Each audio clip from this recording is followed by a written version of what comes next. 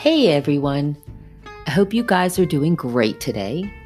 I wanted to let you know I get most of these topics for my podcast from my daily conversations over the years, just with my clients, year after year, client after client.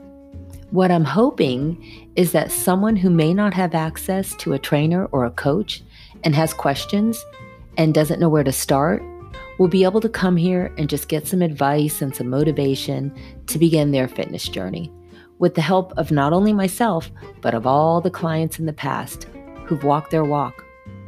So today I want to talk about one of the biggest things that will kill any diet you go on, and that is your all or nothing attitude. Man, I've seen this so many times, and it's not just with diet. It's with everything: exercise plans, business plans, even marriage. Well, let me explain. Most people, when they begin any diet plan, are excited. They're all gung-ho, they're doing everything right, and that in itself is not a bad thing. But pretty soon, they begin to get a little crazy. I've had clients call me and say things like, well, can I eat the whole banana? Or like today, this happened. What can I replace the rice with? I don't like cauliflower rice. And my answer to that was, why can't you eat the rice? Now, I know what you're thinking, but let me explain. When I was in my 20s and my 30s, my training was different. I was that normal fitness girl who ate 6 times a day, measured everything, watched those carbs like a crazy person. It was just the way I did things. So when I had a client come to me, that's the kind of diet I gave them.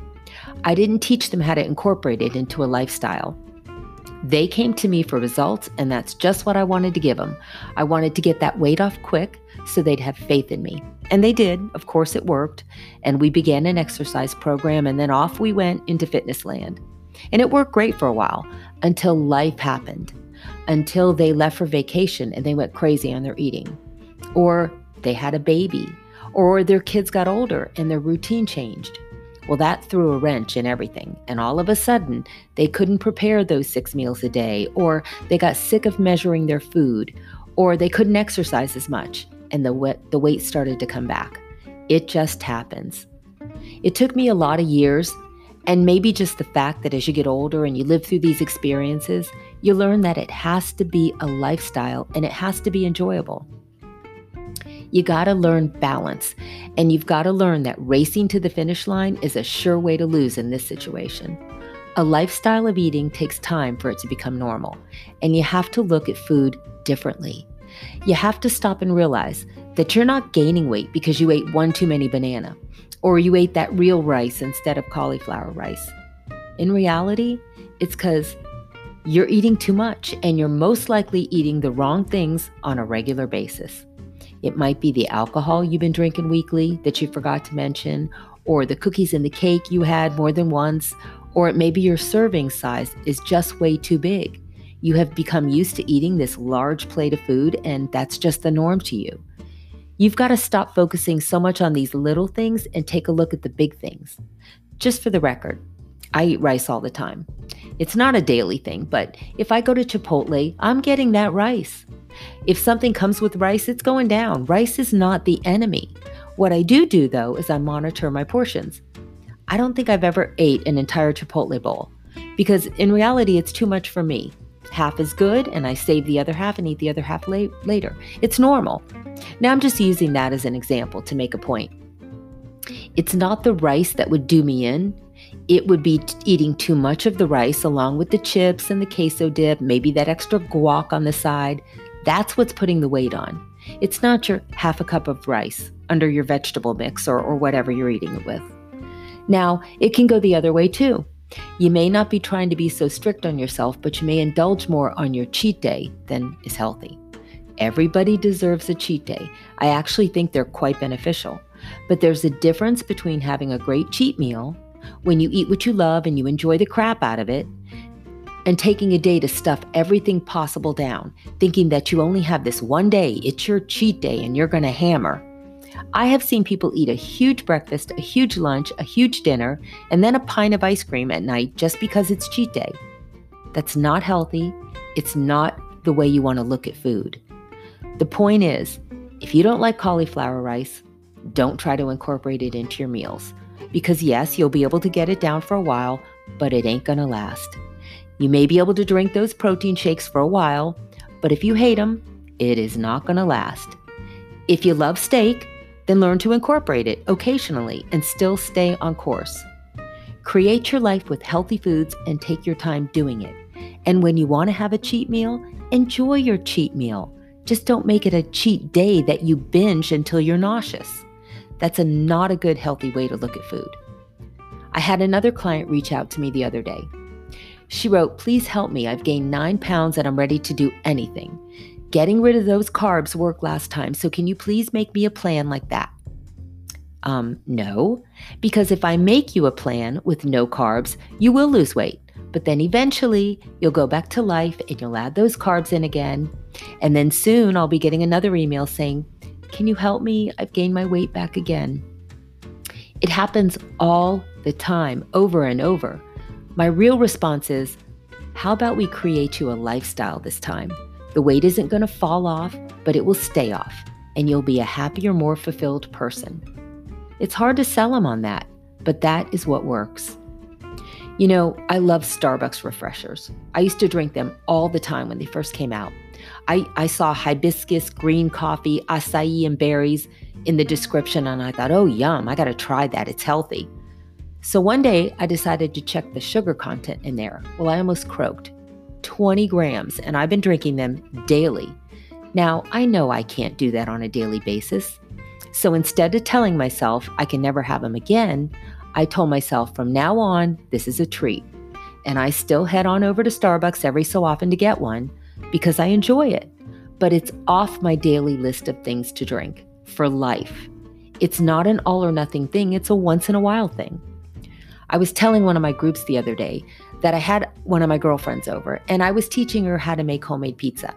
And when it was all cooked, of course, I wanted to try it. So I ate 2 slices, maybe 3 to be honest. And that evening, I was going to give the rest to my family for dinner. And I had a protein shake. Now, I'm not trying to lose weight. I'm not trying to be good. That's just the norm. It's what I do. It's my lifestyle. If I eat a bad meal, the next one I'm good. Always, year after year. And my weight stays the same. Always, year after year.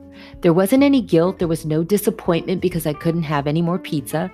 If I really, really wanted it, I would have had it. But when you train yourself to realize that no food is off limits forever, but you're monitoring your food will always be necessary. I set my standard to eat a certain way, and that's what I do. It's the norm. It's never an all or nothing. It's a moderation. Same thing with exercise. I've got clients who get this exercise bug. It isn't often, but it does happen. And they work out like a crazy person and they lose weight and they become stronger, but then they feel they can't take a day off. If they worked out 7 days a week to get that body, then in their mind, it's got to be 7 days to keep it. Well, that's wrong. First of all, your body needs rest. Getting in movement each day is wonderful and it's important, but movement, that means not sitting in front of the TV the entire day watching Netflix. You don't have to run 10 miles or your exercise routine isn't working. It's about balance. It's for life. You may change from running to walking. You may change from a spin class to whatever, but you got to exercise in some way all your life. You don't have to do it like a crazy person to maintain your fitness level. It's not an all or nothing thing either.